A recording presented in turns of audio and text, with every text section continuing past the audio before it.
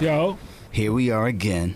Back like we never left. It's been a long episode time. 71. No, it's been a long We shouldn't time. have left them with our new episode to step to, you know? Absolutely. But Shouts wait, to Eric being absolutely. Wait, what is this? We've been like on a 2-week hiatus, I want to say. I don't know. I'm going to be honest. It feels Off and like 2 on. months. Yeah, it does. Because there have been some things going on, positive stuff, but, you know, Elgin's been busy. I've been busy. Carl's been busy because obviously we have other things. We have lives. And this podcast. And we have to pay bills. We have to pay bills. But this podcast is definitely a big part of our lives. Huge part. But it unfortunately doesn't get the priority because we got to pay bills. Well, but we're back. We're back. And wanted to say we ain't going anywhere. No, we're here. It took us some time. We've been working on some things. Like I said, I've been going through a lot of stuff. Dutch been doing his thing. Carl's been doing his thing. Carl is absent tonight, but he is still Cryptology here. Gang. Yes, we're not leaving. We're not leaving you guys. Tekashi did not blow the whistle on Carl. Carl is not mentioned. Not 9 Trey. Yeah, he's not 9 Trey. Carl is Options Gang. Yeah, he's Options Gang only. Yes. But man, listen, I just want to say, you know, it's weird like doing a podcast, and I was telling super engineer Chris that it's almost like the gym. Like I feel like, you know, because if you work out every day, you get into this habit, and I was in this habit like every Friday we recorded. Like very rarely would I miss an episode, or you or Carl. And then you miss one, and it's like, okay. And then something happens, and you miss two. Yep. And then after two, it's like I felt like it was the gym where you missed 3 days in a row at the gym, and you're like, man, I don't want to work out no more. I like not working out. Yeah, you know? and you kind of also start to forget what it's like to have to come in and do it, right? And then, you know, if you don't catch yourself, you can just be like, oh, fuck it. Right? Yeah. But the cool thing is we got so many people that reached out, and I was like, nah, we're back. You know, we just got some scheduling conflicts and things of that nature. You know, we did have some scheduling conflicts as well. Yeah. In terms of, you know, I traveled, Carl traveled, I want to say Elgin traveled as well. So, you know, we just want to let people know that, listen, we appreciate all the shout outs, people reaching out, checking in on us, you know, and we're not going anywhere. Right. We're here. Everybody's safe. Nobody's in jail. None of that. No life-threatening illnesses, thank God, or whatever you believe in. But yeah, we're here, and with that being said, I think we have a very, very great fucking episode ahead because we have with us Nadav Zemmer, who is a principal of a high school in New York, and I actually randomly met him. Well, there's no such thing as random, but I met him at the Gin Cafe, which is a business that I'm involved with in Harlem, and he was talking to my business partners. I want to say they were talking about a bunch of things, the cafe, cryptocurrency, blockchain, all kinds of things. And my ears are attuned. So when I hear anybody talking about blockchain, I'm like, okay, guest, right? Mm-hmm. So I spoke to him, and he said, you know, hey, I'd love to come on. He has a book, and I checked out, you know, the website for the book, and I was very impressed by his sort of thought-provoking ideas about education and how that can be combined with blockchain. So, you know, without my further ramblings, let's welcome him to the show. Pleasure to be here, guys. Thanks for having me. Excellent. Thank you for coming. So tell the people, first of all, something about yourself, you know, quick bio, where you're from, where you grew up, what you like, what you dislike. Yeah. Born in the Middle East. My family's all over the place. My wife's Japanese. My brother lives in Argentina. My mom was born in the Philippines. We all speak French for some reason. And that had an impact on me, having just diverse influences. I studied in France, and seeing different educational systems had influence on me. I grew up in the Waldorf school, which is kind of, I don't know if you've heard of Steiner schools. It's a pretty different type of school. Yeah, it's a different way of and then went to public high school. My best education was when I really fell flat on my face in business. That was the best education I've had. And that started bring up questions of what is education for me. That's where I learned the most. Right. And then I took some executive. I was a software engineer working for digital equipment at Netscape in the day. I remember Netscape. Yep. And so you were there at the beginning. So I was at Netscape, but paid by DEC. I don't know if you ever heard of DEC. No. DEC was, their research park was light years. They had a 64-bit multi-core processor in the late 90s. I mean, that shit didn't hit mainstream for 15 years. But we were working, so I was porting Netscape's code over to 64-bit architecture in the late 90s. Yeah, I just watched probably 6 months or so. I can't remember. It was like a 4-part or 6-part series about Netscape. Oh man, I can't remember the name. It was really interesting, and it talked about the beginnings of Netscape, and then the pressures to follow up the next version of Netscape, and then Internet Explorer. Sneaking started with in. Mosaic, and then Netscape, and then when they started SSL, and the government tried to shut it down, a few times we dodged some bullets. But correct me if I'm wrong. I believe Netscape was the first, I want to say, platform or software that was open-ended and allowed users to create, I guess, add-ons. So, from at least from what I saw on the show, so I know Google Chrome, people can go and create all these different add-ons, right? Yeah. And it's open. What is it? Open source. Open source. Sure. Open source. Yeah. So in the show, at least, and I don't know how true it is, Netscape was having a hard time creating something, the next thing, and they were stagnated with ideas, and someone had the idea of leaving it open source for the people who use it to create great stuff for it. I don't know if that's possible. I actually don't know much about the open source side of Netscape. Okay. But speaking of, just to put in there, because every time somebody mentions, I got to put in your extensions now in your browsers. If you're involved in cryptocurrency, be careful. Those extensions open you up to vulnerabilities. Of and course. If you're doing anything with crypto, open a private browser window with no extensions. Like every time I hear someone mention extension, I got to shut it down because it's an easy way, because those extensions see everything you're doing. Of course. Yeah. It's interesting because we had a guest previously who was she was hacked, right? Bitcoin bomb. Oh yeah, she was hacked, but that was a Simport. They did a Simport. SimSwap. So it's again, I'm sure all of this stuff you were working on previously kind of prepared you for this new and brave world that we're in. So you were at Netscape. Right, you were in Netscape. For digital work, for digital, right. And so after, so how did that come about? Let's talk to us about, what was your how did you even get into that from, obviously, we're all children. So did you always have an interest in science, or was it something your family kind of supported, or are you like an outlier, or are you is it common in your family for people to be into science? Or how did that work? You just expressed an interest in it as a kid? Yeah, it's a good question. My dad's a physicist. Okay. So that's how I knew it existed. Right. But my brother didn't go that way. Right. My family, I can't read. And so science, math, doesn't involve much reading, right? I'm a terrible reader. Right. So I went that way just because it was easier for me than social studies or English or anything else, right? Whatever, yeah. So I just went, and I also, people told me if I went to physics or math, doors would stay open.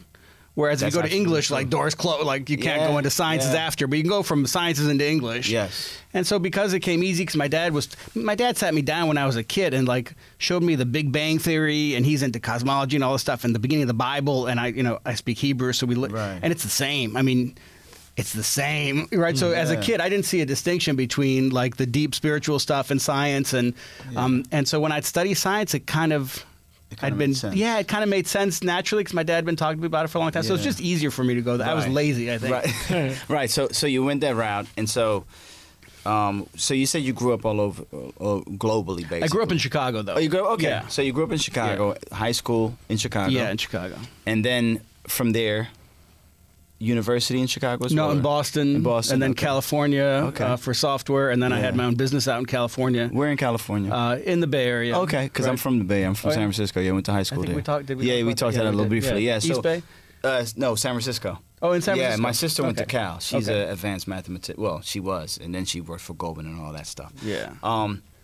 So tell me a little bit about the failed business, because I'm a business guy, and I'm all, obviously we have the cafe, and I'm always curious when someone says that their biggest lessons are when things don't go their way, because I agree with that. Yeah. Because you don't really learn a lot from success, Facts. But except on how to spend money. But when things don't go your way, you're forced to kind of rebuild or kind of retrace the steps of how it went wrong, and then see, So how did that happen? What kind of business was it? Was it sole proprietorship, or did you have a company? Or so I had the one that really went. I mean, I fell hard. Was Artist Collaborative in San Francisco. So I met this guy at Burning Man, and he was building these massive metal sculptures. Right. And I was working at a place called Great Place to Work Institute at the time. And I was with them, built from a mom and pop shop, and they built to being in 11 countries before I left. And I was their IT guy, and I wrote the software that I think is still running their consulting business.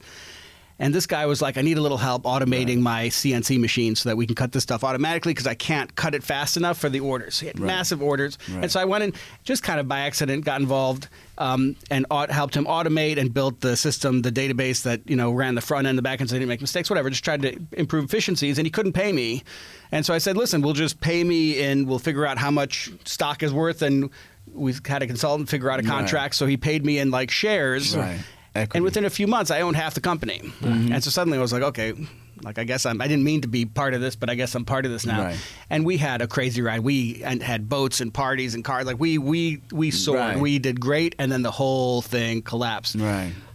So a lot of it, what I learned is just people. Like he disappeared. Once he saw that I was kind of managing the thing, he just gone, poof. Right. But he was sales. I don't do sales. Right. I'm operations. Yeah. And so then do I not let my people, 20 some odd employees, do I not let them pay rent? And so I wasn't paying my rent, but I was putting their rent on my credit cards. I was paying, and just how fast it fell and watching the relationships. It's hard to put my finger on what I learned, but just I think it's coming out of it is empowering other people's leadership. Yes. Like, because I was trying to run it like I knew something. Right. And you don't ever know shit. Right? No, absolutely. And so learning that it's not knowing is the key, and kind of being curious and watching, and like the minute you think you know something, you're going to get hit. And so I think it's that mentality that I started, and then I started doing some trainings, and in those trainings I started, every time I'd go to training, I'd say, why don't they teach us in high school? And that kept happening in my head. Why don't they teach us in high school? And that's what ended up leading me to high school. Yeah. But I think what I learned in that failure, and I went into debt big time. I was paying that off for years. I think I learned that I'm bad at sales. And I learned that my job is to empower those around me. That's what I do. So was the failure based on once this guy who left, who was your key to the sales world? Yeah. You couldn't duplicate the results he was bringing in, and then just there was no revenue to pay the expense. Too much was on me.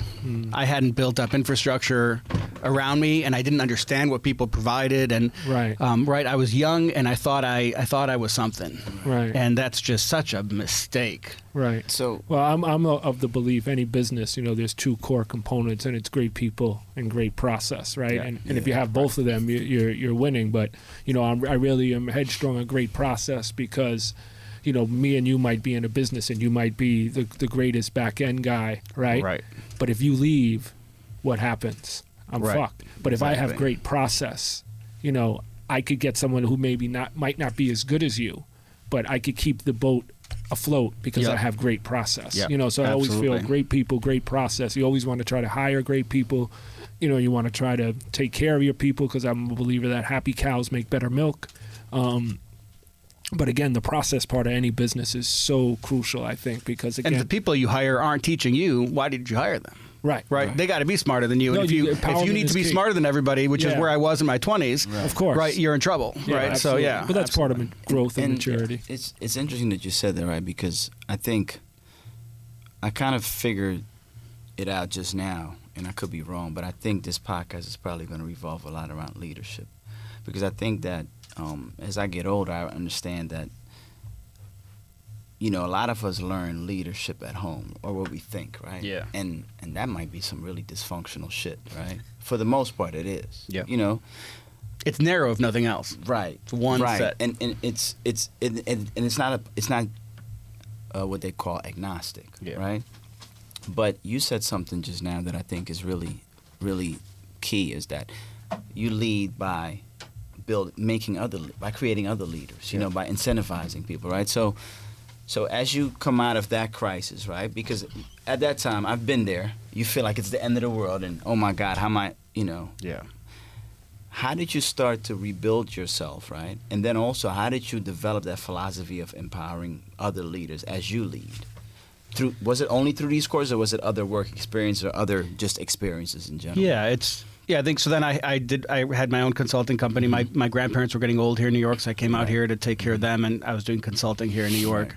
So just those, when you got to pay rent, and then with debt, and with everything else, you make it happen. You hustle and you figure out what's what. Yeah. And even so, just fast forward. I'm not really answering your question, maybe, but fast forward to being a high school principal, I learned the opposite lesson again, because then I really got empower other people. The teachers are the leaders. I'm leadership support. But some people need a strong leader to tell them what to do. Yes. And I wasn't good at recognizing those people and taking care of them, because they need the structure, do this, be here, do that, move like this, right? And you need to have both gears. Like, oh, this person needs, like, and so serving people sometimes means not empowering their leadership, but being a strong leader for them. And that's where my weakness, right? So right when I thought I knew something again, boom, there I go, get kicked in the ass again. So it's that, it's the mindset of, it's like a dance more than it is like, you know, driving on the highway at 80 miles an hour. No, that's a great analogy, because you have to be, it's a partnership. Yeah. And sometimes, you know, depending on who you're dancing with, you got to lead, right? Yeah. But you also have to set the tone, right, for the dance. Yeah. And it's interesting because I think what I found too, because I went to school later in life, or college later in life, is that so many people stop learning, but they don't think that they stop learning, right?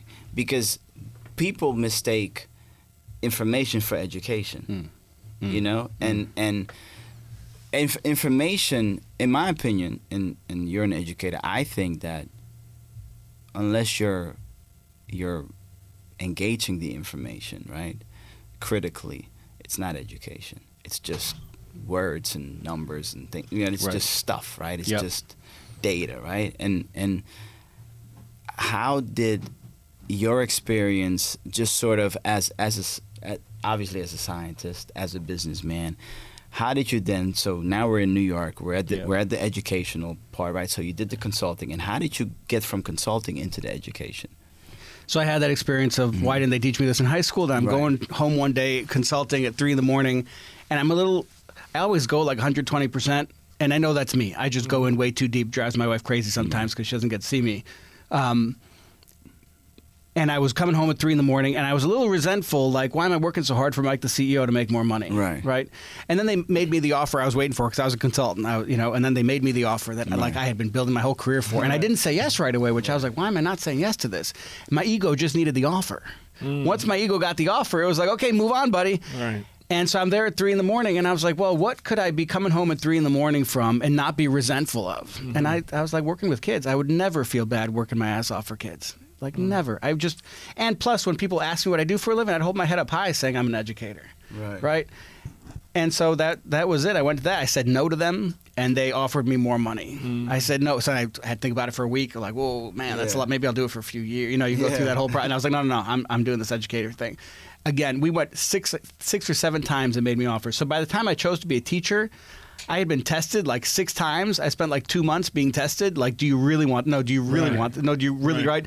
And I don't think a lot of teachers get that testing. So they go in, especially educators. They don't. They're not that positive that I had no doubt that that's where I was meant to be. Yeah. So, and I imagine now you're going in as a teacher, the difference between what you were offered and your entry point into the educational system had to be drastically different. It was a wild ride. So when I came to New York, I had nothing. Right. And then I built up to getting this nice offer. Right. And then so it had been such a short period of time that compared to where I was a few months ago, it still felt good. Right. Okay. I didn't have a family and stuff, and I felt like I was building a future for my family where we'd be good. I'd have the retirement. So long sight. It didn't feel, it didn't, long play. It didn't feel so bad. And some things are more important than money, right? Feeling good about what you're doing long term, and there's stability and whatever else. Right. So it didn't feel that painful. I think money, as important as it is, it can't be the only tool in your toolbox. Right. It's a tool. Yeah, it's a tool. And it can't be the only tool in your toolbox. So you have to figure out other things that you bring to the table. So obviously you have this amazing pedigree, right? So you get into education. Were you a teacher first? Yeah, I was a physics teacher and a robotics coach. Oh, fantastic. Yeah. In the city? In the city. Okay. George Westinghouse High School in downtown Brooklyn. Okay, yeah. So you get there. What was that like? I mean, was it, because you really have no formal training as an educator, right? So what is that process like for someone to transition into education? Because I assume you have to go to college or take some courses or to get a master's degree in secondary science education. But I did it at the same time that I started teaching. Okay. It was long. I mean, so the robotics program I was part of was pretty intense. We'd have 6 weeks that we'd build that I'd be at work 7 days a week. I didn't sleep. I didn't go home. So the stuff I took on was pretty intense, but it was so rewarding. These guys, we had a team, all minority team that kicked everybody's ass in New York. The private schools, the public school. I mean, these guys took everybody down just because we worked harder than everybody else. It was a privilege. And I had a great principal that I worked for. It was a CTE school. What is this? Career and technical education. Okay, so taught a lot of computer stuff. I got to teach a lot of computer software courses. But it was a steep learning curve. I did not know how to. I thought I knew physics. I had a degree in it. But man, until you teach it, you don't know it. Yeah. Right? Which is part of what you were saying, like information versus when you can teach it. Absolutely. And students now need to learn because video, YouTube, whatever, they need to learn how to be able to teach things if they're going to want to claim any knowledge. Absolutely. Because you get interviewed about it and you can't teach somebody else, you don't know it. Right? Then it dies with you. Yeah, exactly. It's not living. Yeah. Right, yeah. So, I mean, we could talk about more like where the future of education is going. Of course, but so it was, I didn't have family, so I worked all the time. I mean, I just worked nonstop all the time. And the students taught me every day. Right. Okay, so now you're doing that, and then you did it for how many years? 7 years. 7 years, and then so that got you onto the principal track, right? Yeah, there's a program, the Aspiring Principals program, that again lets you train to be a principal while you start in a position as a principal, and it's pretty demanding, and you're not sure you get a job. And they tried to kick me out a few times, and there was some uncertainty there. Right. I actually didn't get into the program. I kind of weaseled my way in. Most of the people had been in education a little longer than I had. But I think I got lucky a little bit, got in, and then and then took over a school that was a failing school, one of the bottom schools in the city, also a transfer school, meaning it serves kids that are getting kicked out of other schools or incarcerated. We have a daycare to take care of the babies, 0 to 3-year-olds, so the kids of the kids. And by the second year, we were an A school, and we maintained top ranking for the 7 years that I was there. 7 years, 7 plus 7 years that I was there, we stayed at one of the top. It turned it around in 2 years was luck, I think. I had a great staff, the best teachers in the city, but you don't usually get those results and test scores and stuff in 2 years. That's rare. So we got a bit of luck thrown in. I thought I'd get it in 3 or 4 years, but to get on the second, to go from a D to a B to an A and then hold that A was a testament to my staff and how much they bought into the vision and how amazing they were. Right. So now we're at that part.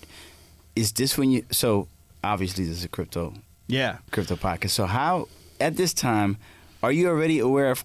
Well, you probably are, right? You're aware of cryptology, which is just encrypting messaging. Right? But you're also aware of cryptocurrency at this point, right? No. Okay. How did that get on your radar, the cryptocurrency? Yes, I had guys from college that halfway through my physics degree, I ditched it and went to the computer science department, realizing that that's where it was going to be to make some money. And some of the guys that I was friendly with in college were into the cryptographic math side of the studies. Right. But I didn't find out about Bitcoin. I probably heard about it. I think my wife heard about it first, but I was too busy. Yeah. And then I got reassigned for my post because of some New York Post articles and stuff. Right. And so I had time in my hands. Right. And I'd always been interested in open source. I'd always been interested in decentralized technology. And so I wasn't surprised that I ended up at Bitcoin. Right. What I was surprised by was that led me back to education. That's what I didn't I didn't expect to end up studying education again and where that's going. So in 2017, I was reassigned for my school, and I just had time in my hands. Yeah. What was the, like some of the first things that jumped out off the page for you about Bitcoin and blockchain where you're like, okay, Bitcoin is something I heard of now. Bitcoin is really something that interests me. And was it strictly from an educational perspective, or did you look at it like, I might want to invest in this myself personally? What was your stance on it? Yeah, I was interested in the technology. I was interested in this movement. I'm always, as a principal, I'm always thinking about what do I have to prepare kids for to get them ready for the future, right? How many times have I helped a kid get into college, but I didn't help them enough to get through college. So they end up with debt and no degree, and I just ruined their life, right? Yeah. So if you don't make it all the way, you hurt them. Right. And so I'm always thinking, so I was studying from the perspective is what can this teach me about how we prepare our high school kids for the future? That's where I was coming from. And the open source model or the decentralized, right? So there's two components. Decentralized, which means there's no CEO, right? There's just a network of computers. And the open source piece, which is like totally transparent, I thought was really interesting. And I started just the basic ideas of and then AI. My friends are software engineers in AI, so I've been talking to them. So just starting to realize that first, the future lawyers are going to be replaced by software engineers, right? Doctors might be, right? There's a lot. Software engineering is the one place to prepare kids if they want guaranteed income in the future. Right. And then Bitcoin, I was interested for investing, but it was more, I just couldn't believe it existed, and how big it got. Right. In 2017, it was bigger than Goldman Sachs in terms of market cap. So we had this decentralized organization that there's no CEO, there's no owner, there's no country behind it. And it blew my mind.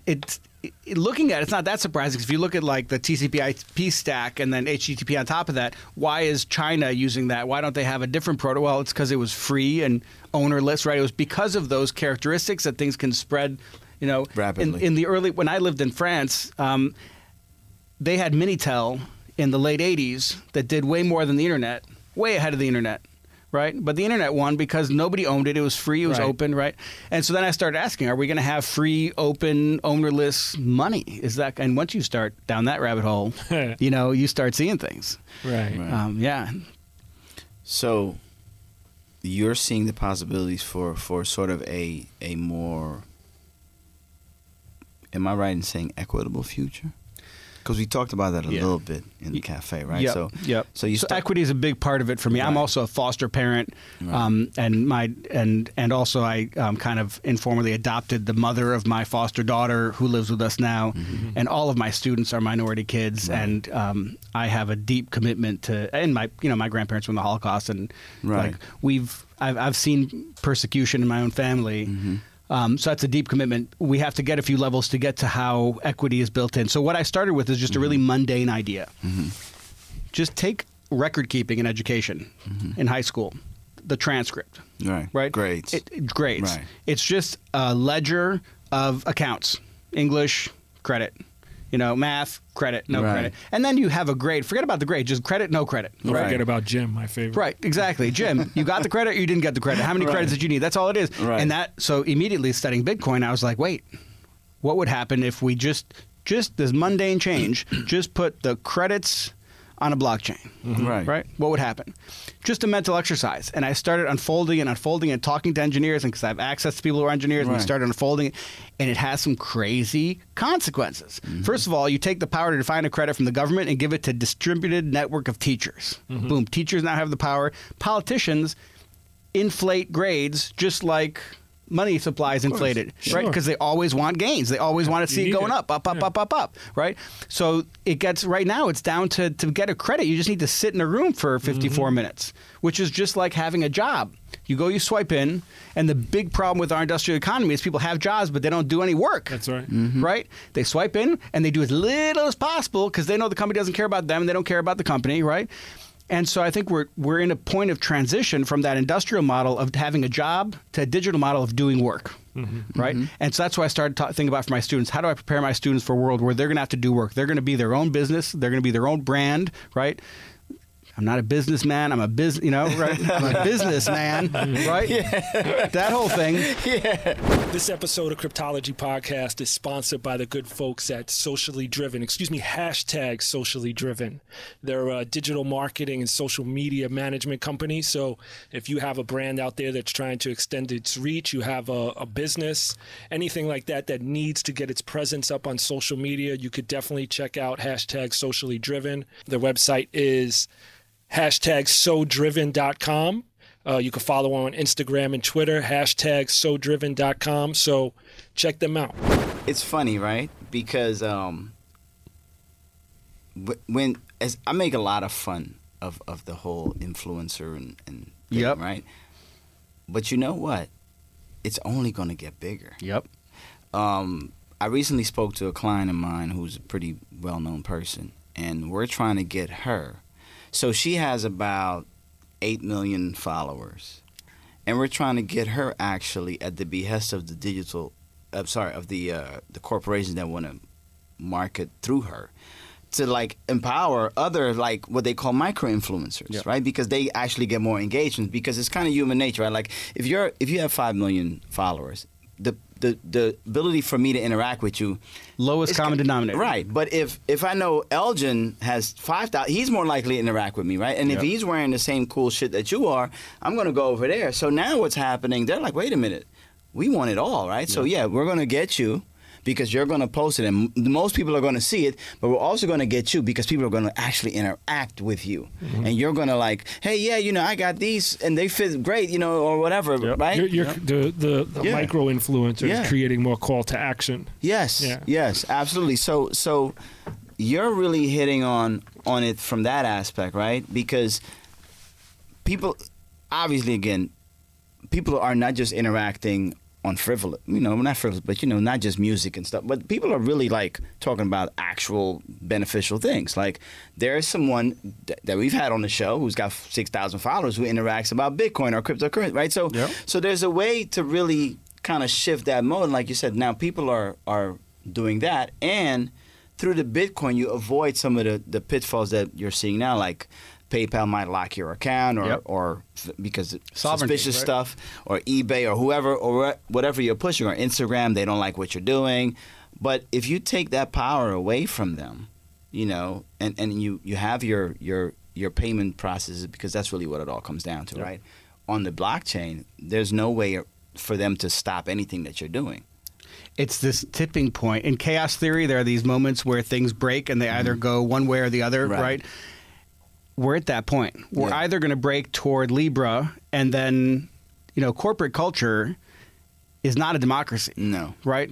It's autocratic in nature. It is a dictatorship in nature. That's right. Right? And so are they going to go that way, and they track us and control us and manipulate us to make more money? They're out to make more money. Can't hold that against them. They're not out for evil, but they're out to make more money. Yes. Or we're going to go toward this decentralized model. And I'm not sure which way it's going to go, but I think that educating the next generation of high school students to be digital native, to understand how their attention is their value proposition. Absolutely. Right? It's not money anymore. It's the attention economy. It's the attention economy. Absolutely. So what does education look like? Mindfulness, meditation, right? If you're going to get control of your attention, what does that mean? It means education. If information is the new oil, it means education.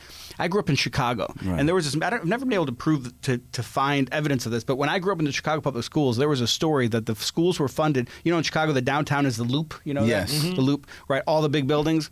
The Loop area, all that real estate went to the Department of Education. All those big buildings, all that rent went to the Department of Education. Now, supposedly in the 20s or 30s, the mafia, 3 families now own it all. So I think in the 20s or 30s, somehow the mafia got it all. But if that's true, this is what I'm talking about is basically the same thing. Build the economy so that it is funding education, because educating people is good for the digital economy.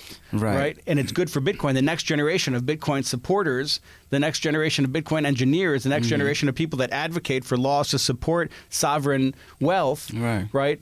Or sovereign control of your money. And so I have this idea of a side chain from Bitcoin. So Bitcoin right now is a network. It's not a platform, right? Facebook's a platform because they can give away something on one network. A platform is multiple networks tied together with some app, right? So they can give away one thing to charge for another thing. So what I'm saying is, what if Bitcoin became a platform? So how would that work? They give away digital cash, instant, fast. They charge the miners to have digital cash that's ownerless, countryless, so it spreads fast around the planet. There's no friction to it. And then settlement, anything over $500 a day has to go onto Bitcoin. So cash registers or people that want to move big money, all that has to go onto Bitcoin. So the Bitcoin miners get a lot more mining fees because everybody's settling. If you can get this cash to go widespread, everybody's selling on Bitcoin. So you give the cash away for free. But then if people are using the cash, everybody has to settle their accounts overnight on Bitcoin. Bitcoin's slow and expensive. That's okay. As long as it's by the next morning, they can open their cash register again. You have 12 hours to settle accounts. Bitcoin can handle that. And since it's global, everyone everyone has the ability to settle. Right. So then what if new cash is, so how do you produce new cash? Right now our government, 54 cents on the dollar goes to the military when we print new money, right? It runs, because they need to give big chunks out. So they give it to these big contractors. Well, what if you gave new money out in the wallets of high school grads as a basic income? So when you need to print money, you're printing money as a basic income into high school grads, not just any high school grads that have gone above and beyond their high school diploma to show that they are digital native experts. They know how to podcast, they know how to make videos, they know about attention economy, they know about surveillance capitalism, right? They show that they know about all that stuff. So we're going to give them some money to give them a cushion to invent some new shit, to make some new podcasts, right? So it helps the digital economy, helps us shift to the digital economy, helps them teach us, teach their family, teach their community about the digital economy, and they get a basic income for it, right? For Bitcoin also, that would be good PR. Man, you're going to tell me this money is free, it's owned by nobody, nobody controls it, and it helps global education? Who wouldn't use that money? See, I totally agree with you, right? Because I think that what is also happening, and I think is happening worldwide, is that, again, people are starting to understand what we've just been discussing, that information isn't education. You know, unless it's acted upon, and I think with technology, more and more people can start acting upon it. Right? Like you're looking at the protests in Hong Kong, you're looking at protests in Indonesia. Right? People are starting to get the information about, hey, these leaders are corrupt, or this is not working for us, right? And then they're able to synthesize that information and say, okay, this is what kind of action we want to take in response to that. Most of the time, it starts off, they're getting in the streets, but how are they getting in the streets? They're using these platforms.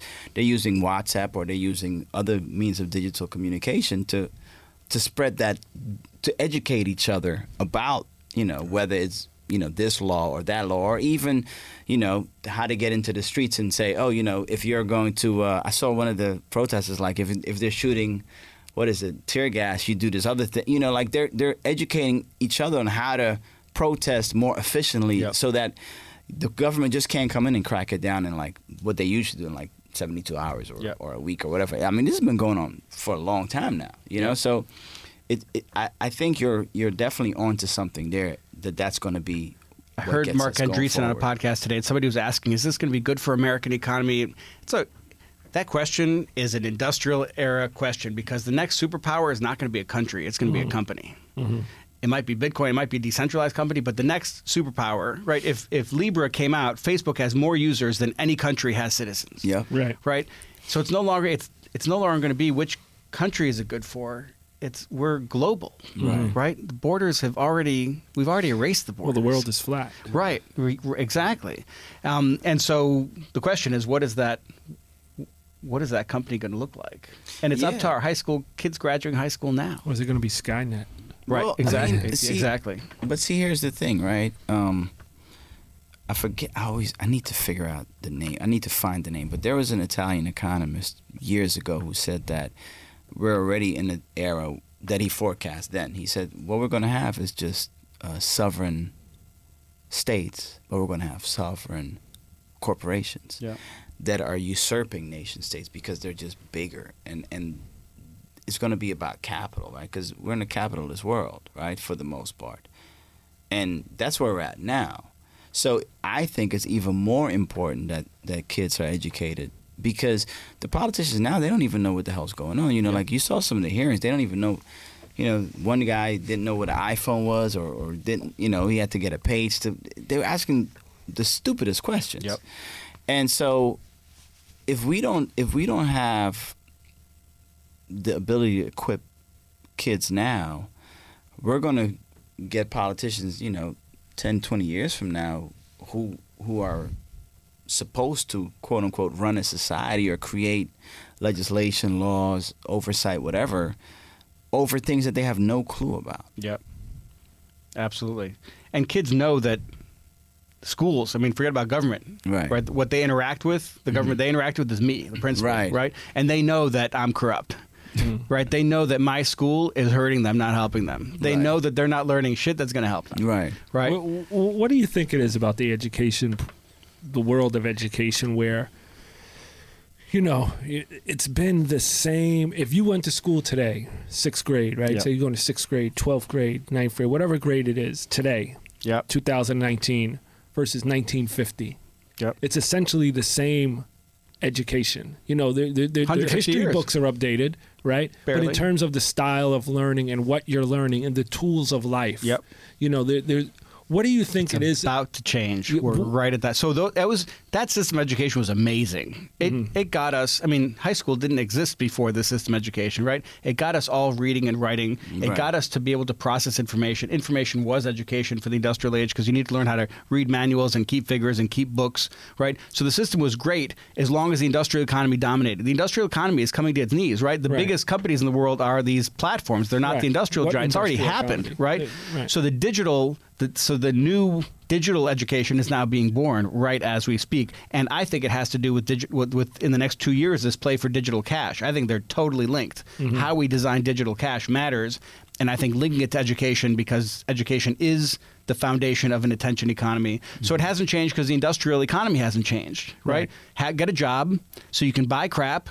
So you can make more jobs that make crap, right? So more people can buy crap. That's the jobs loop. That's what went around and around and around. That's not the loop that's working anymore. Now it's about sharing resources, right? It's about it's a work loop now, not a jobs loop. Not where you go punch into a job and make crap, and so you can buy crap. Now it's a work loop where you make podcasts or you make videos or you even play video games. You ship product. You make a product. The quality of your product is what you live or die by. You get feedback that lets you inform the product, and that cycle of the work loop is what's driving the new economy and has to drive the new model of education. Now, we can't disrupt education from inside education. I can tell you that. It won't happen. They won't change. If Uber needed to ask the taxi companies for permission to run, it would have never happened. So the only way to do it is to change the dynamics, to change the influence, the incentives that drive education so that suddenly things are pulling them that they can't help. So that's what I'm talking. That's one of the repercussions of just this weird mundane fact of putting credits on a blockchain. What happens is if you then have this blockchain gold standard, just like Bitcoin is a gold standard, you have a gold standard credit. All the colleges recognize this is the best credit you can get. This is better than an AP exam. And instead of an AP exam where you fill in bubbles, this is made by kids producing videos. And any one of the credits that the college has in the transcript, they can click and see the videos. They can check to see how good the quality of work is. It's all about the quality of student work being produced. That's it. That's the only thing being measured on these transcripts. The colleges accept it and say these credits are worth more than anything. This is digital native credits. These things are the most valuable. So then parents are like, yo, schools, I want my kids to get these credits. So you're saying the difference between these credits and traditional credits are just a score. So if I looked up your credits or your GPA, right? It's just a 3.0, right? It's worse than that. Right. Because if you look at my GPA from Harlem Renaissance High School versus Stuyvesant High School, it's a totally different number. But I want to make sure I'm understanding you correctly. Yeah. So, because you said you can actually look at the content, right? So as opposed to just looking at a score, I can maybe look at a score, but also understand why is it that score? What created that score? More than just looking at a number. So it's project based. It's not test based. You're not giving a number because of filling in bubbles. The kids did work and produced media, or sitting in a class even more. And so the college, there's a QR code. Scan your phone, watch the video. If it's digital, you click on it, you watch the video. The colleges can see the actual work product that was put on the blockchain. So it's a tangible score. That's right. It's digitally tangible. If digital is tangible. Right. Yeah. I think that's really fascinating. And I think that would scare a lot of people that are in the education program because all of a sudden they're accountable. Right. So there are different layers to learning. There's a foundational content layer that's the information. You need to know the facts. You need to know the basic mechanics of things, right? Then there's an application layer where you're asking questions, you're playing with it, you're kind of first trying things out. Then there's an extension layer. Our schools are doing the basic first two layers, the information and then the flashcards, and then maybe writing some essays or doing some questions. This is going above and beyond. So this is competing more with AP exams, right? AP exams, you're going above and beyond what normal high school does. And that's why people do it, because they want to get into good colleges. The only difference is here, at the way system right now, you have to be in a good elementary school to become in a good middle school to get into a good high school to get the AP exam. If you wake up at 16 and suddenly realize that you're serious about college, you're screwed. It's too late. These credits are just as good no matter what school you're in. If you make one of these podcasts that's of this quality, it's accepted out, you get one of these credits. So anybody can get these credits. It democratizes the credits. At any point you want to produce something of quality and you have good audio quality, good, all the pieces of high quality media are in there, and the content, you did the research, you did the writing, you do the whole thing, you can get one of these credits. So just want your opinion on something, because it seems like traditional model of education is education through repetition, right? You read something, practice quiz, read it again, final quiz. Okay, I memorized the thing. So what? Right. I've always felt that the best way of educating is not through repetition, but through engagement. Amen. Right? And it sounds like that your model fuels engagement, you know. Right. I think in the old model, information is what you learned. In the new model, habits are what you learn. If you're not building habits, what kind of learning is it? You're going to forget it. The only thing you remember is so it's that's doing. You know, they say you got to do it 10,000 times to build a habit, right? That's learning. So I totally agree with you. I'm looking for this quote here from Harvard Business School. Here, so there's Harvard Business School. Rethinking the MBA, this is the title of an article in 2010, Business Education to Crossroads, published by Harvard Business Press. The authors argued that building judgment and intuition into messy, unstructured situations, that's a quote, is a major unmet need of MBA. So they're saying in college, kids only know right and wrong answers, multiple choice. They don't know how to deal with something and have an opinion and fight for it. They haven't learned that. Messy, the real world is like that. But our movies and our textbooks are all about leading to a test where you can have right answers. The real world doesn't have right answers. It has good thinking, it has crap thinking, right? Well, it has authenticity, inauthentic. And we can tell it, but I can't tell you how to be authentic, but I can tell if you're being it. So sorry, I'm not going to keep cutting you, but we always talk about here, and it's always the thing that I talk about is pivoting in life, right? And I feel like schooling is a start to finish process, pass or fail process. And it totally neglects the pivot. Which is the key to life. Because he talked about the pivot. The pivot crushes the pivot, you know? right? Right. Yeah. And I've pivoted, you know, like the truth of the matter is it sounds really crazy. And I can't even believe I'm saying this, but the best thing that happened to me was losing everything. Because it made me find out who I really was. And I would never want to be the guy that had all that. I don't want to be that guy anymore, you know? But it sounds crazy. And you know, when people say it, you're like, crazy. Oh, you're lying. You know, like when I used to say it, it's like, oh, this guy's lying. But it's really true. Because you find out your authentic self, right? And from that moment on, what you also start to do, you start to only associate with other authentic people, because like you said, right, what you recognize in yourself, you then start to recognize in others. And then there are certain people that you just can't be around anymore. You know, it's nothing personal. It's just like, man, you know, I'm just not that person anymore, right? And that's what we need to teach people, because that also impacts your judgment in business, because business is really, we've actually got it wrong.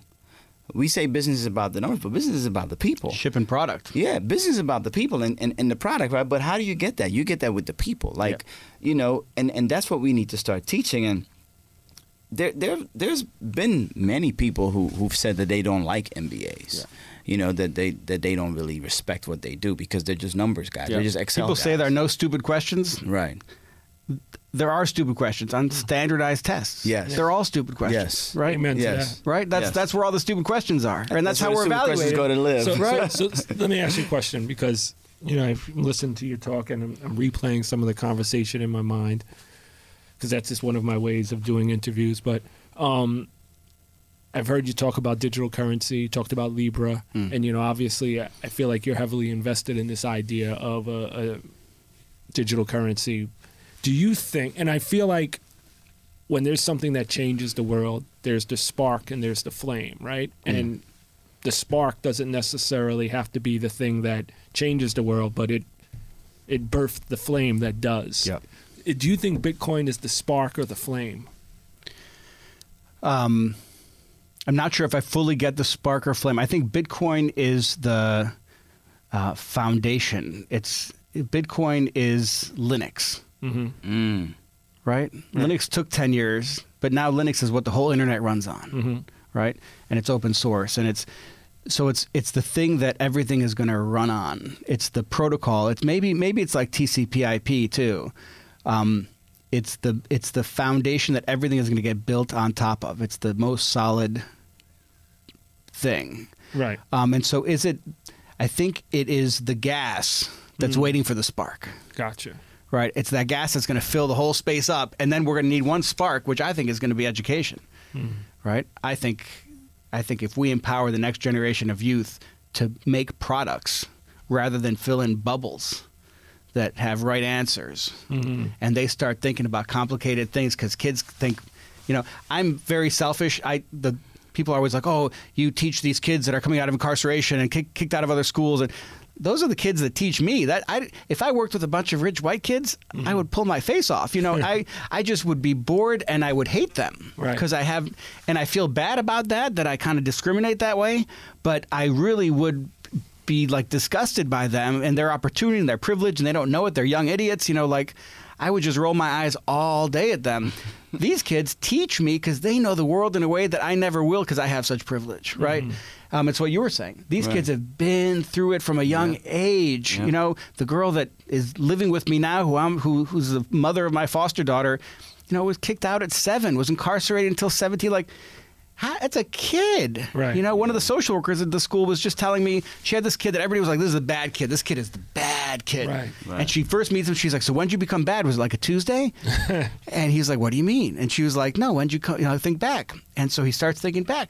He'd been in 12 homeless shelters. He was 7 years old. Yep. And that's when he started acting out. Sure. And so suddenly he was like, holy shit, how dare people call me the bad kid? I'm a 7-year-old. Now he's 16, 17. Right. He got so angry that people were forwarding that narrative of him as a bad kid, when all that happened is he was a 7-year-old that was homeless. Right. And so those kids that have been through that, they know something about life that I don't know because I have privilege and they teach me. And so that's why I work with them, is because they've got the juice, So that's kind of a good segue into the whole topic that we kind of talked about at the coffee shop, which was diversity and inclusion, right? Yes. We're at the right place. I think, personally, I think that, and I've been known to say this on Twitter, I think for now, as it stands, for the most part, diversity and inclusion is just really it's surface level, right? Because again, that's being generous. Right. It's very generous, right? And it's service level. But in my opinion, if you're not diverse and inclusive at the level where decisions get made, where money gets made, where policy gets made, where product gets made, then you can't then say, oh, we've done all that, and here's this person, that's going to be diverse and inclusive. It's this whole other side of learning. Yeah. How can you claim you're educating kids if they don't have contact with people that are different than them? Right. How can you claim your child who's in a school with a bunch of children that look just like him or her and call that education? That's malpractice. Right. And how can you be a parent and feel like you're educating your kid when they're not exposed to anybody that's not like you? What kind of they're going to be dealing with these people, and they need to know. I can't believe all these white parents that are scared of integrate. What planet? I mean, I just don't get how they think. So, with kind of the repercussion of putting high school credits on a blockchain, what does that have to do with diversity? Right. And how does that change the incentives that drive diversity? It's real simple. It's a smart contract. What you say is, I'm going to issue these basic incomes proportional to the demographic statistics in your city. So let's just do easy, men, women. Let's say there's 40% women, 60% men. Right. 40% of the awards will go to women, 60% of the awards go to men. So if men are getting making these podcasts more, and they produce 10 of them, and there's only 4 girls, well, 2 of them aren't going to get the award. They're going to help the girls get some more, right? Because if they're going to, so you have to grow the whole pie to get more awards. And so just by that simple thing, you lock it in to say the awards every year for basic income for life will only be issued proportional to the demographics. So you have to get all the demographics to earn the credits. Now, so then you'll be competing in a market of people that are like you, however you define those demographics. Right. So if there are a lot of white people that have video studios and their parents are paying for digital native tutors, right? They'll be competing against each other, and it'll be really hard to get the award, and they don't really care that much about it because they've got money. But if you're in a poor neighborhood where you have no access to video camera other than what's on your phone, but there's only 2 people that apply for these credits, you'll get the credit with almost no work because there's no competition in the space. And the white people need you to get some award because that helps them get the award, right? Mm-hmm. So by changing those dynamics, then people only compete within their demographic, right? Now, if the biggest problem that system could have is what if a bunch of people from poor neighborhoods start applying for these credits and getting these credits and compete, well, that's a good problem to have. It means a lot. They're educating themselves in these project-based AP exams and earning them, and that means we got education going through the roof. Even if not as many of them are getting basic income, they're educating themselves. So that's a good problem to have. Right, and that's also a way, because that reminds me, what you just said. What you're really also doing is kind of giving people the ability to showcase themselves for employment, because now a lot of the big tech companies are saying, like, listen, I don't really care if you went to Columbia or NYU or you know, University of Rhode Island. Who gives a shit? But I care that you can do this. Yep. And so now you have all these kids actually doing shit. And the companies are like, oh, wait, you know what? You can do stuff. We need you. Right? Because they're also having a problem, right? Because the thing is, if you have consumers that feel like they're not represented in what you're offering, eventually you're going to face a backlash, right? Or they're going to leave you and go over here. You don't want to hire a consumer, right? You want to hire a producer. You want to hire a creator, right? Right. That's what I'm saying. So you want to have creators creating, because that incentivizes them, right? But it also helps you, because you're getting to utilize their creation on whatever platform you have. Yep. And creation's a great form of education.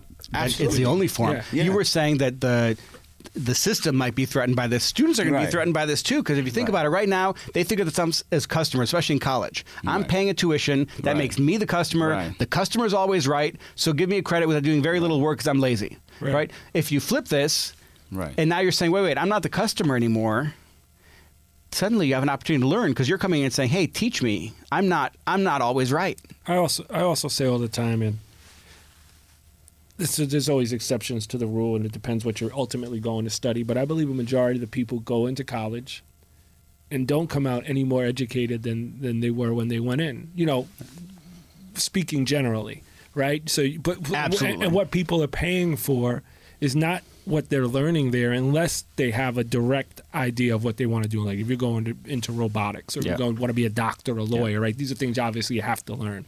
But so many people go in not knowing what they want to do.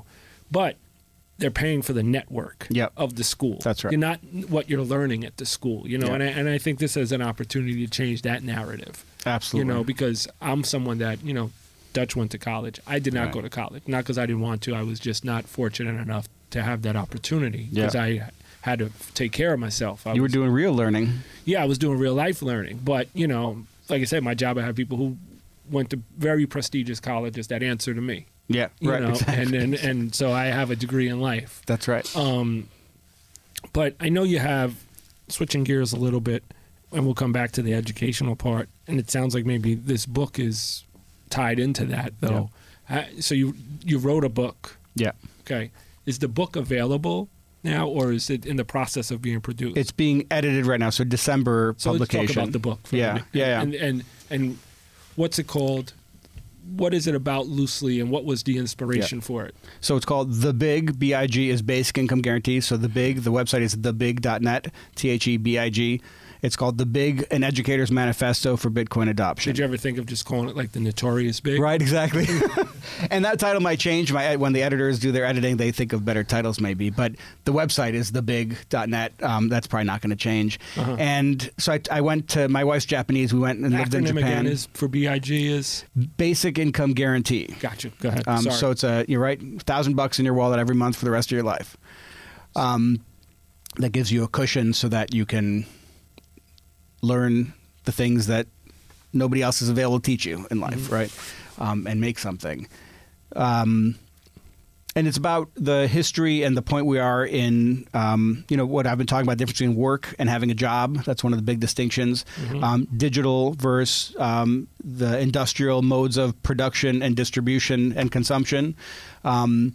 And then the kind of the inversion that's happening in the economy. How can a company that like Google that gives away everything for free make money? And I kind of go into explaining that and how our attention is being monetized, and then end with these digital native academic credits and how they would work. And there's a chapter on the diversity that we just talked about. Writing a book is frustrating, especially in a space like Bitcoin, because things move so fast that while the editors are editing, I feel like it's out of date, you know. Right. But as of when it went into editing last month, it was up to date then, and I'll have to write a prologue or something to tack on the end. But my intention is to use the book to get on podcasts like this to reach people so that these digital native credits are built. And more importantly, that the people that are designing digital cash, it's happening right now. 2 years from now, it's going to be too late. Yeah. Right? I want the people that are designing digital cash to be hearing these ideas and be thinking about it and say, oh, snap, what if we do tie the inflation of new cash? Because new cash won't be like Bitcoin. It'll be inflationary. There will be a certain percentage of new cash that's produced every year because if you don't have enough bills to transact, you can't use it as cash. Right. And it'll be free and it'll be instant. And the wallets will have small value and you won't be able to do big transactions on them, right? So I really just want to get the word out, and I'd like to start building this thing. I spoke at a conference this weekend, the Government Blockchain Association conference, which was amazing. Right, and I'm starting to build a team. Like I've already got a guy. Like I've got a few people. Right. So it's not about the book, and it's not about me. And if somebody else, I said this, maybe I'm wrong, but I just want this to get created, and I don't want it to be where my money comes from. I love being a principal, and I don't want this to be linked financially. I want this to be something that I can release in the wild and be free and open source and decentralized. Right.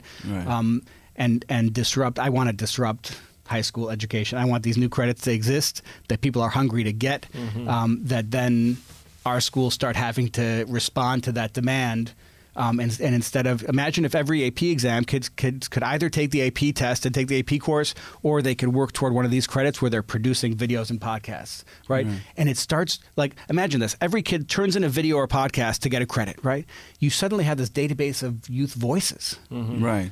The media companies are all strapped for cash. They have free media. So suddenly youth voices are going to enter into all of our media because it's cheap, high quality, already screened. The teachers only let on the good stuff because it's not worth the credit. They say do another version if it's not good enough. So there are all these repercussions of just this one mundane change of putting credits on a blight. Such a simple, like kind of paperworky, kind of administrative, weird thing, but it ripples out in these ways that suddenly we have our high schools becoming the local media stations for each community, telling the stories from that high school. And Fox News or CNN, whatever you listen to, says, hey, I want a story that's this many minutes, that's structured like this about whatever, about the environment. And boom, all the high schools go and produce it, and the kids get credit in exchange, and their voices end up on the website, and every CNN will have a tab that says Youth Voice tab, and all the content from the high schools will be showing up there. So it's interesting you say that, right? Because I was riding my bike today to the cafe, and I rode by... Speaking of bikes, somebody stole my bike seat. Man, you hate to see it. City bike. City bike. Yeah, they'll steal that too. So it's a school on 120th and Madison. Okay.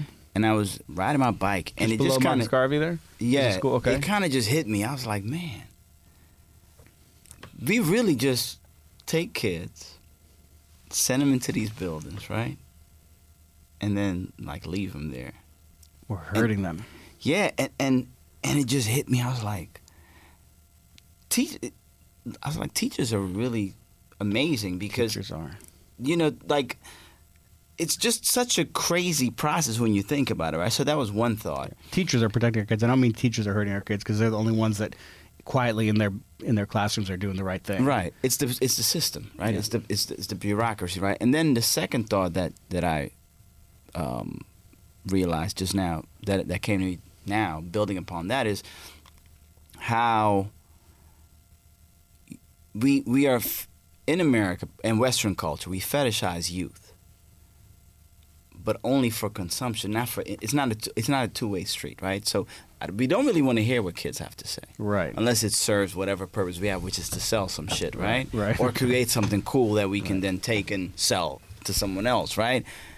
But beyond that, we're not interested in what they think, what they want, we're really just sort of telling them like, hey, we're going to kick this can down the road. And then because it's the industrial model. We're machines. Yeah. We're either we were taking care of machines when the machines were big and needed us to take care of them, and then we became machines, and right? You punch in and do your little cog in the wheel kind of thing. And that's now that's starting to break up, right? It doesn't work anymore, and now everybody's temporary labor. Everybody's, all the jobs that have been, Humans are obsolete. No, we're not obsolete. No, but that's how they're treated. Right. Well, because I think... Not to cut you off, I'm sorry. No. It's funny, because what I actually think is, and I'm sure you've seen this. Have you seen the Jack Ma talk? Jack Ma, on Bloomberg? So he gave a talk, and he said, listen, we got to stop teaching kids this shit that a computer can do. Yeah. We got to talk about what you're talking about. He said, because even the most sophisticated computer won't ever be able to recreate or create the way a human can. It might look the same, but it won't be the same. And that'll be the most valuable thing that we can teach kids, right? He said we should start teaching kids everything that a computer can't do. Which is going back to what we did before machines. It's right. not. This isn't some revolution of something new. No. This is a renaissance of what we did before the machines came into the picture and started messing with us. Right? Telling stories, narratives, creating art, right? Creating culture. That's what art. Culture, those are the things that don't have clear answers. That's where the real thinking happens. Right? Yeah. That's the real learning is engaging in that stuff. Right. And a machine can't have empathy. Right. But also kind of doing that, right? And doing like obviously a version 2.0 of that. So you combine the technology, because those are useful tools, to create this new way of learning, which is really the old way of learning with more advanced methods and tools. And combine that with markets. Yes. I'm a big fan of markets. Open markets. Not right. Because what we have now, monopoly. Yeah, right. Our culture is all about having monopoly. It's interesting because I'm a huge capitalist, and I tell people all the time, this is not capitalism. This is crony capitalism. That's right.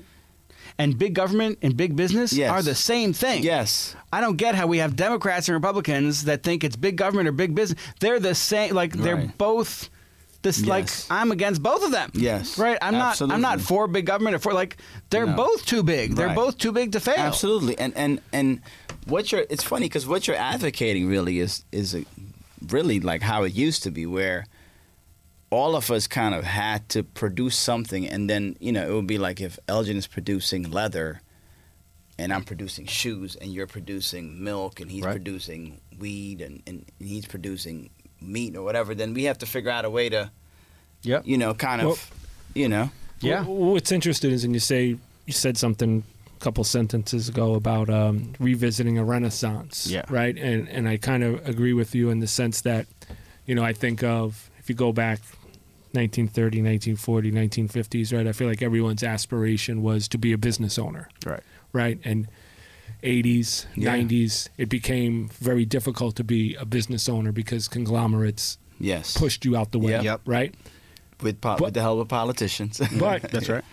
But now you have this rebirth, and it's not so much in the physical business, but it's the technology business, right? Because you have all these people creating their own business, tech startups. Tech startups are the new mom and pop hardware stores, the mom and pop record shops, right? Those businesses that were moved out the way, and everyone, I want to say in the 90s and early, maybe not 2000s, but coming out of high school in the 90s, it was get a job and work for someone, get a job and work for a corporation or, police officer, postal worker, get a pension, right? And the idea of being a business owner kind of fell by the wayside.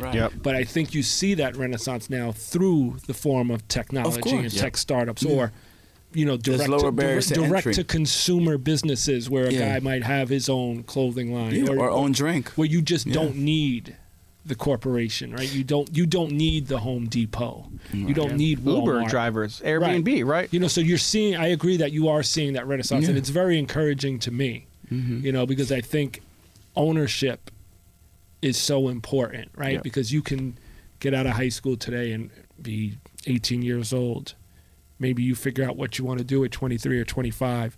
Then all of a sudden you're 50, 60 years old, and depending on how you manage your money, you might be working forever. Right. So think about that model in venture capital. What is venture capital, right?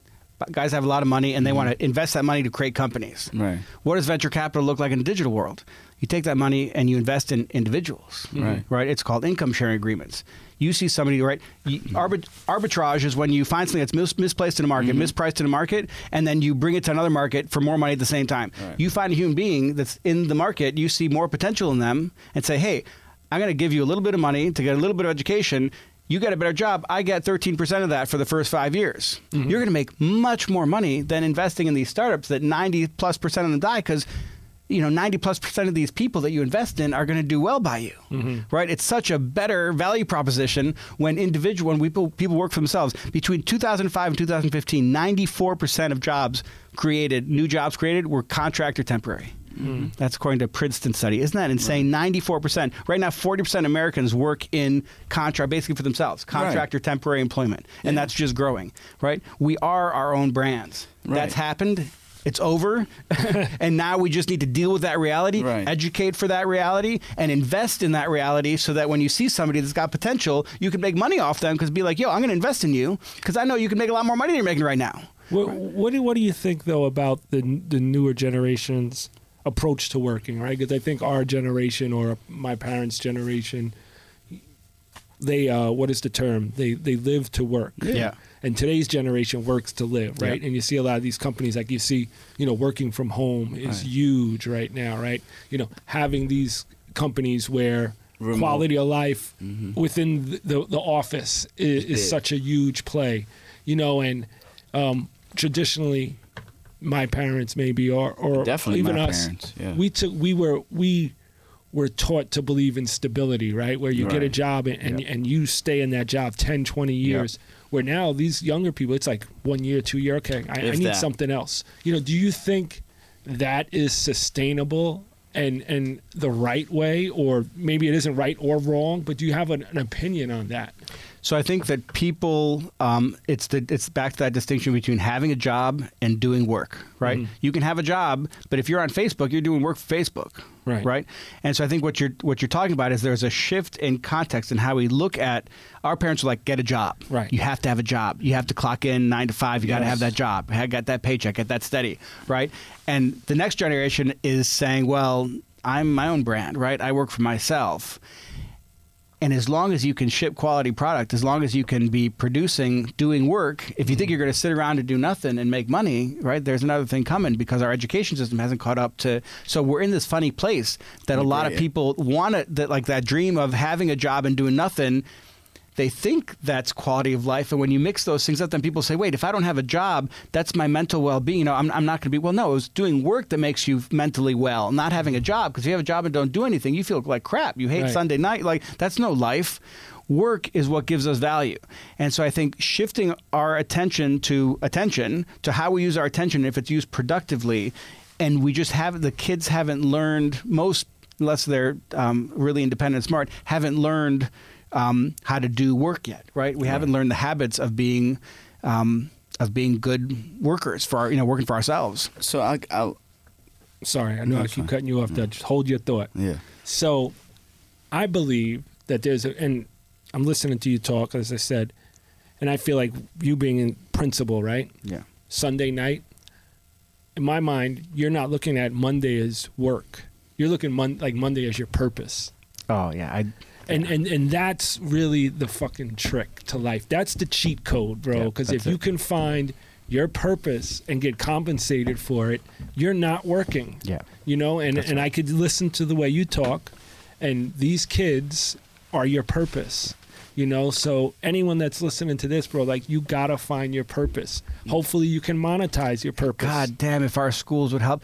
How many kids by the time they graduate high school, almost nobody is asked what their purpose is. Right. Our schools you should be thinking about that all day at school, every day, right? What's more, like you said, what's more important than that? Right. Like, if they did nothing else, then just like think about what are you here for? What do you love, right? And I see kids that are always in trouble with the law, having all these problems, and then they take a welding class and suddenly see their future as a welder. Mm-hmm. Math is no problem. Nothing. They cruise through everything because they see the future. Then the kids that think, I'm just going to be locked up like the family members I knew, or I'm going to just struggle with money my whole life. Why would you work on math if the future you see is like that struggle? Right. And so, what you're saying is if you can imagine actually enjoying all of your life, even the making money part, that's the secret. That's the golden ticket. That's the cheat code. And it's just in your head because the future is made up. Right. But if somebody can teach you to make, and what do teachers do other than invent futures? They're engineers of futures. They're inventors. What a gift they've got to be able to invent futures. Right. But the problem is a lot of them don't do that. They see a kid, he's not going to be anything. Well, you just violated your job as a teacher by saying that. You got to get that out of the way and believe in every goddamn one of them that they're going to be something. But the difference is you're a teacher. Even though you're principal, you're a teacher. Teacher of teachers. Teacher is your purpose. Absolutely. For a lot of teachers, unfortunately, it's just work. Job. It's a job. 1 out of 20 that's true for. 19 out of 20, it is their purpose. Right. I think so. it's funny, right? Because today on Twitter, at 8:34 a.m., right after I woke up, I said, "What does purpose look like to you? What does it mean?" Because I think about that all the time, right? I have this thing. I hate when people say I'm going to retire. Like a lot of younger guys would do, "Oh, I'm going to do this and retire." I'm like, "Yo, you know what that means?" My mother, who I said to him before the show started, I said, I got to move my mother out of Florida because I really believe like she's just there to die. Yeah. She doesn't think so, but I see it, right? And people just move because, again, they've got her generation, she's in her 70s, it was just get a job and then do nothing. And that's what kills you, doing nothing. Mm-hmm. People think, oh, I don't want to do anything. No. But the funny thing is, when I went back to college, I realized, like, the people that are wealthy, right? Mm. Yeah, sure, they have money. But the reality was their parents, they were working, but they didn't call it. They were retired, right? But they didn't call it retirement. They were just doing what they always do. And guess what they were doing? They were doing the shit that Jack Ma said we should do, which is they had relationships. They were like, oh, you should meet this guy. I'm playing golf with this guy, and I'm talking about this, and I'm discussing IDs, right? And just discussion, they're like, oh, we should do this thing. And then all of a sudden, this guy's like, you know what? I should give you some money to, Elgin can do that. Like, and then all of a sudden you have a business, right? Because you have a purpose, right? Yep. So that is the key to everything, finding that purpose, right? But what I wanted to say before Elgin started talking is, you're talking about brands and creating, right? You see all of these women who are makeup artists, right? And they're on YouTube, right? And obviously being older, I remember when I was a kid, right? Doing makeup was like, nobody did makeup because you had to know how to do it. You had to be professional. Like, women didn't really wear makeup. But now, right, with all of these makeup artists, right, they have what is the acronym? MUA or whatever? MAU or whatever. Yeah. Right? Mua, yeah, shit like that. Mua or whatever, right? MUA, right? So I looked it up. And because one of my clients, I'm a consultant, one of my clients is a organic and natural beauty company. Do you know that the average woman, spends $4,800 on beauty products annually? Wow. And, I need to find someone to look at this because I wonder how much the rise of YouTube is correlated to that number. I'm sure before it was already strong, but there has to be some correlation. Yeah. I think the correlation, though, it probably accelerated the age of the demographic. Well, these are women. So I got to look at the demographic. Because if you think, though, high school, right? Yeah. High school, at least when I was in high school, girl might have had some lipstick, maybe a little mascara, right? But now, production, contour, fucking right. No, but you know what? Everything. No, but what I think. So here's what I think. I think that it introduced beauty products younger. Yeah, that's what I'm saying. I don't think that they're necessarily doing the full thing, right, to go to high school. But I think that I think college is where it really started because I think college was kind of like, oh, you just roll out of bed and, You think there's a link between that and tattoos too? That's beauty. Absolutely, right? Yeah. That's absolutely, yeah. No, industry. I think because, and you can correct me if I'm wrong, but I think I read somewhere that there's different ways people learn, right? Like one is some people learn better auditory, some people better visually, right? But with technology, you combine both. Mm-hmm. Because you know what, if you don't want to watch the YouTube, right, you can do something else and you listen to it. Yeah. And or the other way around, right? Yeah. So it gives both of those demographics the ability to learn on their own. And also gives you just to teach. Yeah, but that's what I'm saying. Yeah, literacy is no longer reading and writing, right? So it's podcasting, it's right. So videos. this YouTube is actually exactly what you're talking about. Literacy. Because and then to finish the story, a good friend of mine, I used to go to his house all the time to watch soccer. I'm a huge soccer fan. He lived on in Chelsea, I think on 20th and 10th or whatever. So his doorman, who I would talk to, I see him like, hey, what's up? And plus, there's not that many black people there. So he would see me and I talked to him, right? Well, he just moved to L.A. because his girlfriend got hired by YouTube because she was doing all these damn makeup videos and she was like blowing up. And they were like, yo, they have like a residency where they put these YouTube stars, right? And she moved there. So he's basically like her cameraman. That's his job. He quit his job, right? And that's what you're talking about. Now, he's a guy from the Bronx, Dominican guy, right? His girlfriend's from the Bronx, like working class. Yeah. And look how that changed their lives. You know, like she's making 6 figures. She's the future. That's what we need to educate our young people to do. And it's exactly, you were talking about waking up this morning thinking about purpose, and you're talking about, you know, having a job that you love is the golden ticket. Yeah. It's redefining what we think of as wealth. Mm-hmm. Yes. Right? My wife and I used to joke that we're the real 1%, people that had a family that they love, a job that they loved, right? We love cooking together. Like, that's 1% of the population that has that. And it's so much better than the 1% that has all the money. Right. Because they're popping pills and they're miserable. And there's so many people that are miserable. You know what? Not that I wouldn't mind having some more. But you're going to think I'm lying. I said this same shit to a friend of mine today. I said, you know what? I went to a great school.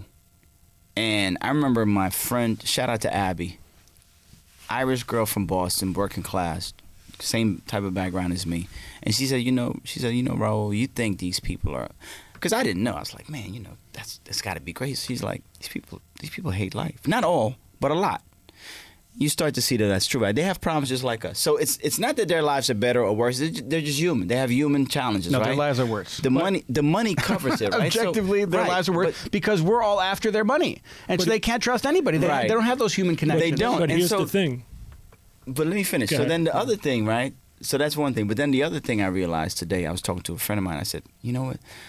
I have like really close friends that are like very well off. I would never trade. Nope. I was never an envious person anyway, you know, so I never felt that way. But now I feel even more strong. Either way, the people that don't have enough to live, that's one side, don't want to be on that side. People that have way too much to live, don't want to be on that side. In the middle is where the sweet spot is. But I feel like a lot of people with a lot of money aren't happy because I think there's people that aren't happy with life. And they think money's going to fix their happiness. Yes. And then when they get that money and they're still unhappy, they're like, what the fuck do I do now? What is there to chase? Yeah. You know, what's really going to make me happy? And the things that make you happy are what you said. You know, having family, people you love, spending time with people you love. You know, because, you know, as much as money is great, and I think, you know, I don't know, there's probably not anyone in this one that says they wouldn't mind having a little bit more. You know, maybe I don't know your situation. I wouldn't mind having a little bit more. Yep. I'm comfortable, but I wouldn't mind having a little bit more. Yep. But, you know, I always say this to Dutch, and I think that's how we became good friends. I said, you know, the best thing about life is experience. Yes. You know, and for me, I know I'm beyond the point of wanting money to buy things, but I want to be able to experience things. And I want a lot more money. I want to have enough money that I don't think about money. There it is. Right. Yeah. Money should be the tool. That should be the thing. You know, it's like your car. I don't want to know about the engine. I just want to have a friend like you that has so much money that doesn't need money. No, right. Exactly. I can't have that. It's definitely like, I think. I do. I mean, it's scientifically proven. There's like a sweet spot where, like, really, dude, like you really need more. Like, money's like water. If it stays still, it stagnates. It gets poisonous. Yeah. So money has to flow. Yes. If you have so much money that you can't have it flowing, you're gonna get sick. Yeah. Right. That's, you know, my business partner says. He says it's like blood. It's like blood in the body. It has to circulate. So there's only so much money that I can circulate. Yeah. I'm not there yet. I need more. Right. But there's gonna be a point where it starts piling up, and then it's like, whoa. That's too much. What did Omar say in The Wire, though? Money doesn't have owners, just spenders. Absolutely. You know? So one thing we got to ask you before we wrap out of here. So in terms of Bitcoin, though, do you have in your mind, like, is there where do you see Bitcoin in, let's say, a year from now? Do you think, you know, we're going to stay steady at the number we're at now and just have a little left to right fluctuation, or do you think we're anywhere near having, you know, another run like 2017? Oh, I think we're having another run. I mean, obviously, this isn't investment advice or anything like that. No. We're having another run at some point. Now, I don't know where it is, but like sometime soon. These are the payment rails. You know, it's funny because if the economy goes south, Bitcoin could go south with it because it's one of those high risk investments people might freak out and pull out of. Mm-hmm. It's hard to tell how smart people are. I mean, if I think it's the smartest thing is to put it in Bitcoin, but you know. Gold sometimes does that when the economy crashes. Gold prices, right? Yeah. Sometimes because people feel gold. Yeah, I don't understand markets, so I can't predict them. But we got the halvening coming. We have the Tokyo Olympics coming. I think that has something to do with it because Japan is this funny place where Tokyo is very digital, but the rest of Japan doesn't even take credit cards yet. Right. You know, and so it's very rural. Right, but they're going to have stadiums all over the country, and so they might skip over the credit card thing and jump right into the digital thing. I would hope so. And they might be pushing to do that by the Olympics, but something. And Asia's driving a lot of this. You know, how Korea people are just so easy. They're, you know, kind of a gambling culture or a rush culture or something about, I don't know, Korean culture. Well, I'm speaking in stupidities right now. But I definitely think we're going. We're going to hit 40,000 in short order, and I think $1 million Bitcoin is where it's going to settle at in 10, 15 years. Yeah, well, I'm still doing the Bitcoin challenge, even though we've been off the air for a couple of weeks. Right. So we have a Bitcoin challenge we've been doing. I don't know what week I'm at, but we set the listeners up where you take a set figure that you can afford every week, and just dollar cost average Bitcoin. Stack sats. So I've been doing myself. I wish I had a lot of money to dump into it so I could make it big when it goes big, but I don't. So I'm just in the game just to be in it. When I learned about Bitcoin, the Department of Education took 6 months pay away from me. It took me off payroll for 6 months, and I had no money. So there goes savings. There goes savings. So it's right. So I was in the worst place to invest, but. That's why I'm excited about technology for other things, for education, for other things. But I definitely think people like us won't be interacting with Bitcoin in the future. It'll be the payment rail, so you'll have to be extremely wealthy or a big business to settle accounts on Bitcoin, and we'll be dealing with some sidechain that's built on top of it, or even Lightning. I think is going to be payment rails level stuff. I think we're going to build, and that's why it's such an exciting time right now. Right, Lightning's just getting built. I think that's going to be the settlement software. And then we're going to be able to get to digital cash, where the developers aren't at digital cash yet, and that's why Libra's out there. And every week there's a new corporation that's announcing another cash system. Right? It's like every week, everybody, exactly. Amazon was talking about. So it's happening right now. Do you believe that we'll ever be at a point where there is that paperless money is like seashells? Paper money is like seashells. Do you think we'll be at that point ever in our life? Yeah. Oh, that's a good question. I mean, India kind of did it overnight, right? But I don't know. It depends. Yeah, I think it's possible. I mean, I think it is. I mean, because like I said, I think it's going to be within the next 20 years. I think the thing that kept paper money, I think it could have went away a while ago with credit cards and banks and debit card and everything. The reason that paper money still existed was under the table dealings, right? Whether that was buying an illegal service or an illegal good, or not wanting to report income for tax purposes. Right. I think cryptocurrency solves that problem. Right. Unfortunately, I will say that this jump is easier than right. The jump from gold to paper seems crazier to me. Crazy, right? Crazy. How did we go from gold to you scribble on a checkbook and that's money, right? Yeah. How did we? That's still. If I didn't see that work a lot, I still would not believe the checks would work. Like, who was the first guy to be like, "I'm comfortable with giving you all my gold in exchange for pieces of paper"? Exactly. Right. So that leap was a bigger leap of faith, and we did that one. Mm-hmm. So we can do the one because we're already digital. We do credit cards. We're already digital. I don't touch a paycheck. Yeah, so it's already happened. Right. And so you're saying, when are we going to? It's like the Wile E. Coyotes. We're off the cliff. When are we going to look down? Yeah. And then paper goes to nothing, right? And then people are like, why am I carrying this crap, right? Maybe it's a generational thing. A certain number of people have to die and move on before. But it could be in a couple. I think my daughter's generation. She's 9 now. I think by the time she grows up, she's going to have no problem giving up money. I think you'll have dollar bills framed in a house like this. This was money at one time. I think.